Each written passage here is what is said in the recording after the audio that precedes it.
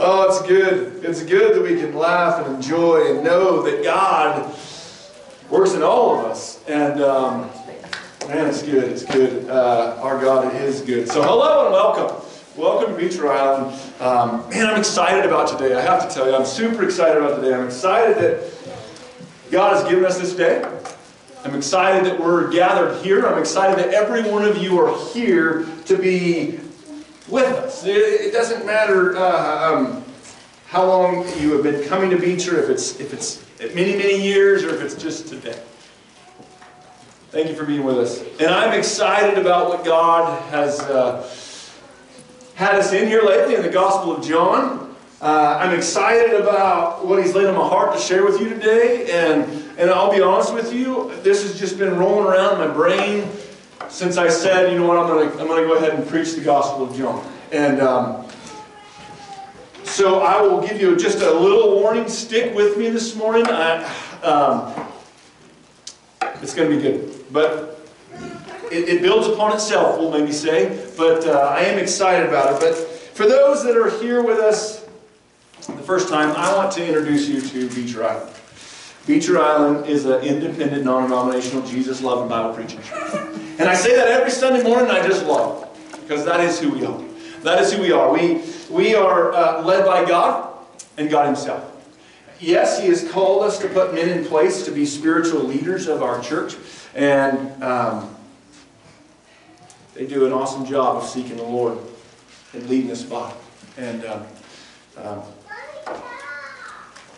it is good that that is what we do. And I just want you to know that that is who we are as Beecher Island.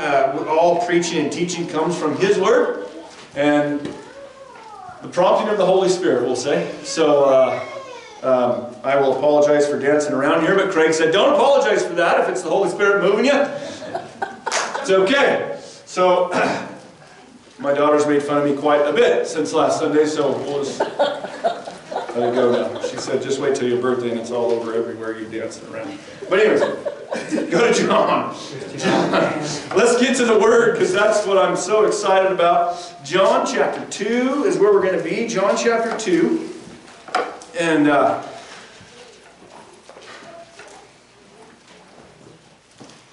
want you to remember, though, what I keep bringing up. That we need to read this Gospel of John with the intentions that John wrote it. And we can find that when we go to John 20, verse 31. John 20, verse 31 says, but these things were written so you may believe that Jesus is Christ, the Son of God. And believing, you will have life in His name. And we have to make sure that when we read this, that's where we're at. That's where we're coming from. And when we do that, man, it opens it up. It opens it up. Let's go to Him in prayer. Father God, I thank You for this morning. I thank You for Your Word. I thank You for each one of these individuals that are here this morning, making the choice to come right here and worship You, God, and glorify Your name. And I pray that that is what we do. I pray that our hearts are open, our minds are open to Your Word and the Holy Spirit that You have placed in us. Lord, I thank You that we have the Counselor, the Advocate, the power of the Holy Spirit within us to guide us and lead us. And Lord, I just pray this morning that Your Word is spoken, that it's Your truth, not mine. In Jesus' name I pray. Amen. All right, John chapter 2. We're going to read down to about verse 19. We're going to go 12. Somewhere in there. 11. All right. On the third day, a wedding took place at Cana in Galilee. Jesus' mother was there, and Jesus and His disciples had also been invited to the wedding. When the wine was gone, Jesus' mother said to Him, they have no more wine. Dear woman, why do you involve me? Jesus replied, my time has not yet come. His mother said to the servant, do whatever he tells you. Nearby stood 6 stone water jars, the kind used by the Jews for ceremonial washing, each holding from 20 to 30 gallons. Jesus said to the servant, fill the jars with water. So they filled them to the brim. Then he told them, "Now draw some out and take it to the master of the banquet." They did so, and the master of the banquet tasted the water that had been turned into wine. He did not realize where it had come from, though the servant who had drawn the water knew. Then he called the bridegroom aside and said, "Everyone brings out the choice wine first, and then the cheaper wine. After the guests have had too much to drink, but you have saved the best till now." This is the first of his miraculous signs Jesus performed in Cana in Galilee. He thus revealed his glory, and his disciples put their faith in him. And this is the first miracle that Jesus performed. And quite a miracle. Quite a miracle that he lays out here for us. There was a wedding going on, and Jesus and his disciples were invited to it, and he goes. And when we look at this account on the surface, when we just read it for what it is, it's an absolute amazing miracle that Jesus performed. And what a miracle that he did for the groom. It was amazing that he did that for this wedding, because there was great consequences for running out of wine. And Jesus performed this amazing miracle. But when we read this, it brings up some questions for me. It brings up some questions that I really had to answer before I could bring it to you guys. I want to remind you that the author of this gospel, the Apostle John, wrote this so that we will know that Jesus is the Christ, the Son of God. And we have to read it that way. And in that,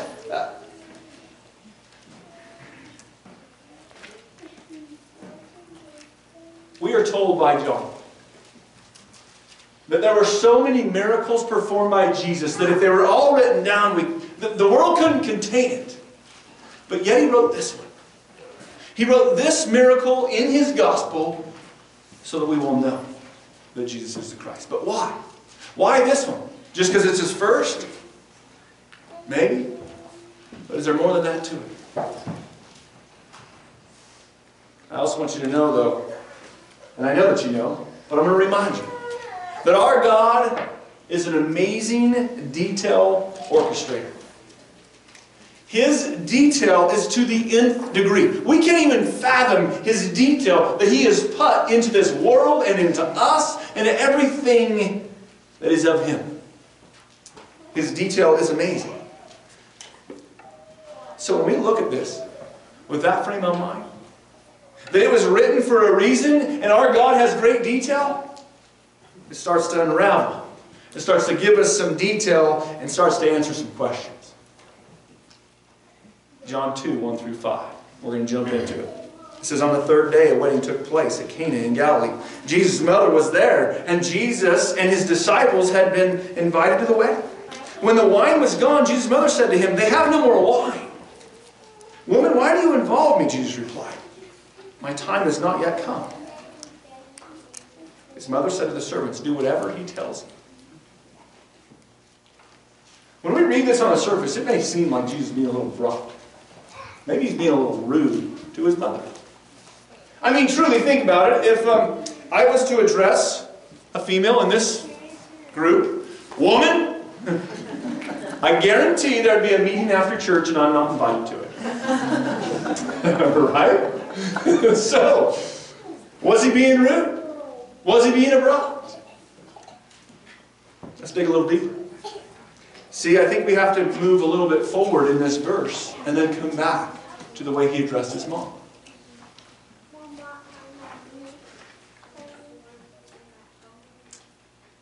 He says, "Why do you involve me? Why do you involve me?"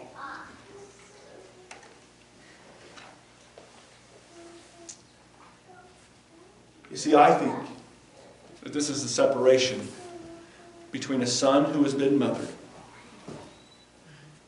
and Jesus becoming the Son of God. He was already the Son of God, but it was his ministry. He was starting to confess. Now, he referred to himself often as the Son of Man, saying it's time for my ministry to start. It was a separation. He was saying, hey, it's time that I go on my ministry. See, Mary wanted Jesus to be glorified right there. Right there in that miracle, she wanted him glorified. And he says, why do you involve me? My time has not yet come. It wasn't about the miracle. It wasn't about the miracle that he says, it's not my time. I'm not supposed to perform a miracle. No, it wasn't that at all. See, I think we need to go to John 7 and start tying into the rest of the Gospel of John in order to answer why he says, my time has not yet come. So if you will, jump over with me to John 7. John 7. And we're gonna hit a couple of verses here in John. And I think it's so important that we work our way through here to find out, what is he saying? Why did he address his mom like that? Why is he saying, my time has not yet come? So John 7, verses 1 through 6 to begin with. After this, Jesus went around in Galilee, purposely staying away from Judea, because the Jews there were waiting to take his life. But when the Jewish feast of Tabernacle was near, Jesus' brother said to him, you ought to leave here and go to Judea, so that your disciples may see the miracles you do. No one who wants to become a public figure acts in secret. Since you are doing these things, show yourself to the world. For even his own brothers did not believe in him. Therefore Jesus told them, the right time for me has not yet come. Let's move on to John 7, verse 25. John 7, verse 25, you see Jesus eventually went to the feast in a not-so-public way.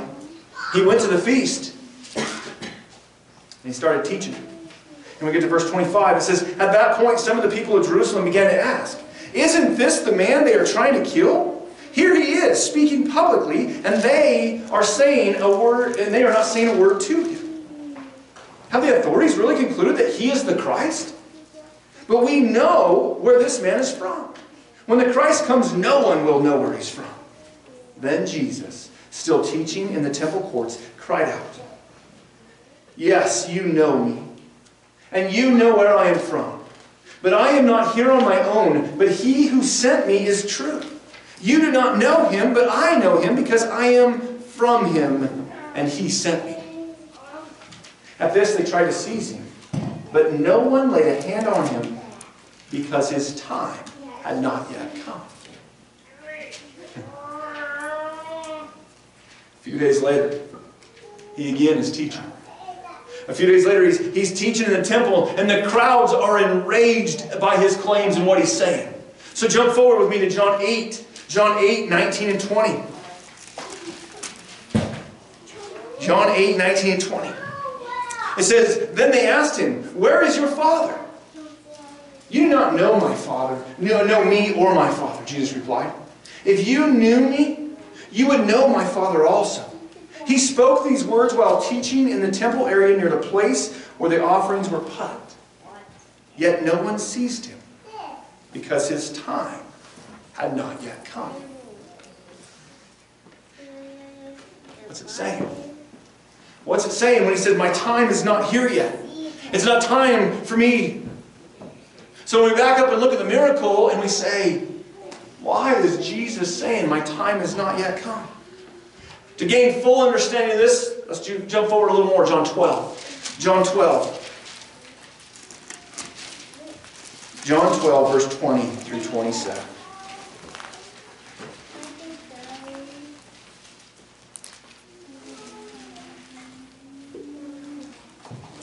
Now there were certain Greeks among those who came up to worship at the feast. Then they came to Philip, who was from Bethsaida in Galilee, and asked him, saying, Sir, they said, we would like to see Jesus. Philip went to tell Andrew. Andrew and Philip in turn told Jesus. Jesus replied, the hour has come for the Son of Man to be glorified. The hour has come for the Son of Man to be glorified. I tell you the truth, unless a kernel of wheat falls to the ground and dies, it remains only a single seed. But if it dies, it produces many seeds. The man who loves his life will lose it, while the man who hates his life in this world will keep it for eternal life. Whoever serves me must follow me, and where I am, my servants also will be. My Father will honor the one who serves me. Now my heart is troubled, and what shall I say? Father, save me from this hour? Listen, he says, no, it is for this very reason I came into this hour. Father, glorify your name.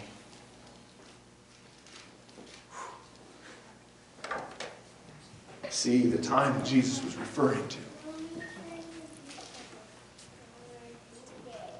From the start of his ministry, all the way through his ministry, to this point.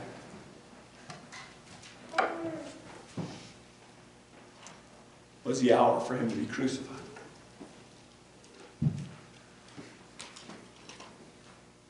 The hour for him to be crucified on the cross and shed his blood. And shed his blood that cleanses and purifies you and me.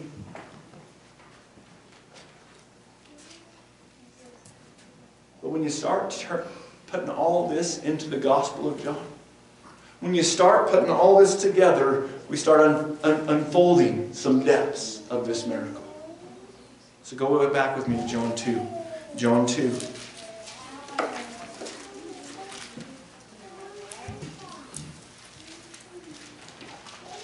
Jesus' mother said, they have no more wine. In this miracle that Jesus performed, before he did it, his mom said, they have no more wine. And they absolutely had no more wine. They were physically out of wine. But can we look at it maybe with a little more detail than that?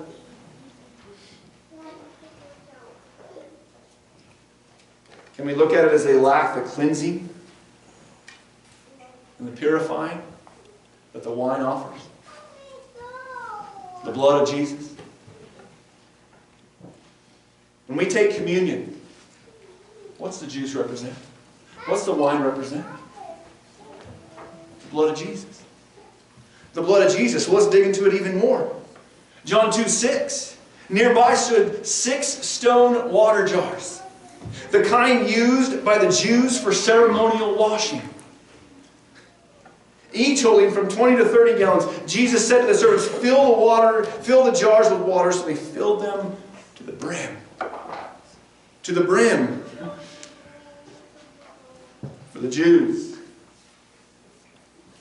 these jars held water that cleansed them. When they did something that made them unclean, for instance, if they would touch a dead body, they would be unclean. Everybody would know that they were unclean. They had to go to these jars for a ceremonial cleansing that held the water that would cleanse them. And then when they would wash in this water, it would cleanse them, it would purify them, and they would be clean. Completely clean.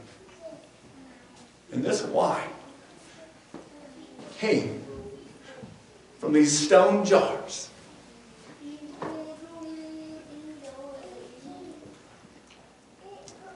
That were used for a ceremonial cleansing.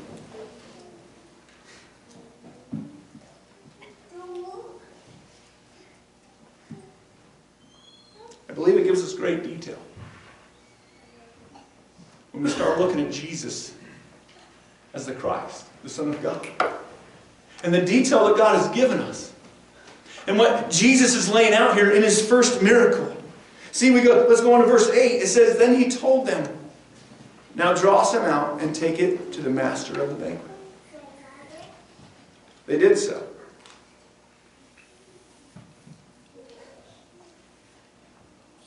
They did so, and the master of the banquet tasted the water that had been turned into wine. He did not realize where it had come from, though the servant who had drawn the water knew. Then he called the bridegroom aside and said, everyone brings out their choice wine first, and then the cheaper wine after. The guests have had too much to drink. But you have saved the best till now. Guys, I want you to get this. And I'm going to tell you right now, maybe I'm wrong. This is going to be my opinion, and I can be wrong. And if you completely disagree with me, come and talk with me. But this is what's been laid on my heart since I said, God, I'm going to tackle the Gospel of John. And this miracle has not left me alone. And I have tried to find this in commentaries. I've tried to find it anywhere to back up what I'm trying to say. And I can't find it. So if I'm wrong, come tell me.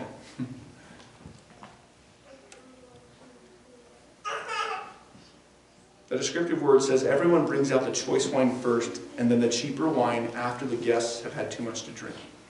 But you saved the best till now. Can we say that the cheaper wine is the old law?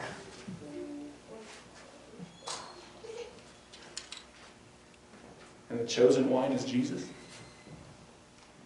That is representing Jesus? Every time we take communion, we take of wine, the blood of Jesus that we know cleanses us. And when we look at this miracle, can we look at it deeper than just a miracle that Jesus did? An amazing miracle, don't get me wrong. An amazing miracle. But can we look at it from the detailed orchestration of our God in the very first miracle that Jesus did in His ministry that says, this is my Son,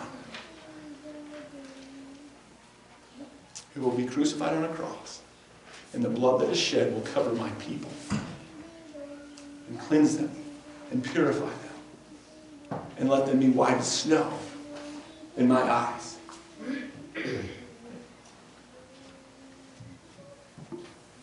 If you're not with me in it, I'm okay with it. But when I look at it like that, all I can say is, Jesus, you are the Christ, the Son of God. And that when I believe that, I have life. I have life for eternity. And that is why Jesus came. In the start of His ministry, He wanted to prove it. And when we start digging into the depths of the Word that we're given, the details come alive.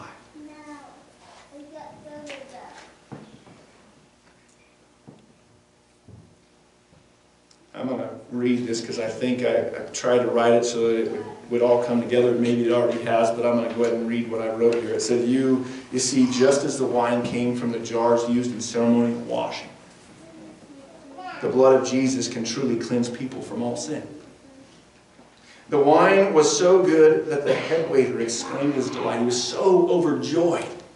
He was so overjoyed. And the blood that Jesus provides does the same. It truly satisfies. It does even more than that. It truly satisfies. It purifies. It cleanses. Its power is amazing. And all those who tasted it were overjoyed at how good it was. How good it was. The wine helped give them physical strength. To all those who drank it. And Jesus' blood provides spiritual life to all who accept it. To all who accept it. This is what Jesus was trying to say. This is what Jesus was trying to say when He said, my hour has not yet come. But today the hour's passed. Today the hour is long gone, but our Savior has hung on a cross. Died, was crucified. For you and me. And He shed His blood. He shed His blood, and He knew that that's what would cleanse His people. That was what would cleanse His people and give us forgiveness so that we can truly be children of God. Heirs with Christ.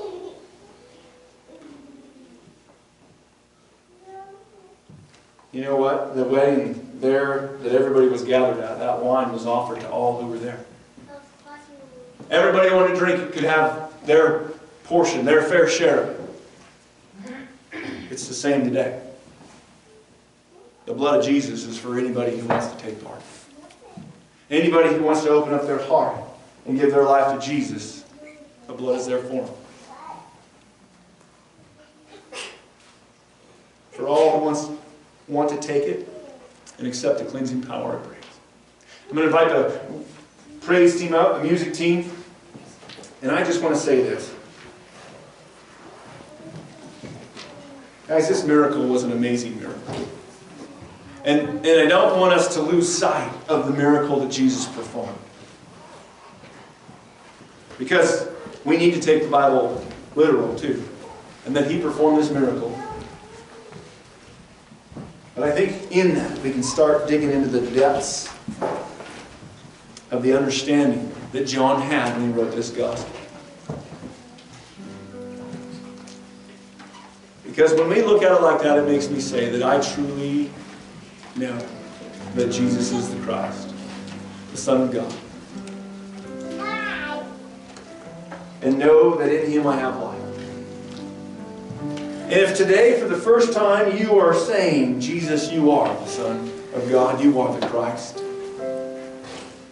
and I want that blood that covers me, man, it's a good day. If you're saying that today for the first time, what a blessing. What a blessing that is. And if you're doing that, man, I want to pray with you. I want to talk with you here as we stand and sing here in just a minute. But if you have made that decision that Jesus is the Christ, the Son of God, and you've never been baptized, why are you waiting? There's no excuse good enough to not be baptized in the water that He calls you to do. And so I want to encourage you today that if you're calling on Him for the first time as the Christ, talk. Talk. And if you have done that but you're not baptized, let's do it. Let's go ahead and pray. Father God, I thank You for Your Word. God, I thank You that we have this miracle. That, yes, is an amazing miracle that Jesus performed, that we have. God, I also thank You for the knowledge that You give us to start digging into Your Word and gaining more understanding of who You are, God. That You are a detailed orchestrator and You can line it all out. I thank You that You sent Your Son to die for us, to be crucified. And when He shed His blood, we are covered, we are forgiven, we are cleansed, we are purified. And it is an absolute. God, it's not a question, and You tell us that it's not a question. When we come to You and admit that You are the Christ, the Son of God, and that we know that, God, You raised Him from the grave. You tell us we'll be saved, and it's an absolute. We don't need to question it. We can know that we will have life in Your name. God, thank You for that. What a blessing that is. What a weight that takes off our shoulders. I thank You, and that's all You, not us. It's all You. God, I pray if people are opening up their heart to You this morning, that they come to the back and seek prayers. Seek that time. God, I thank You for this thought. In Jesus' name I pray. Amen.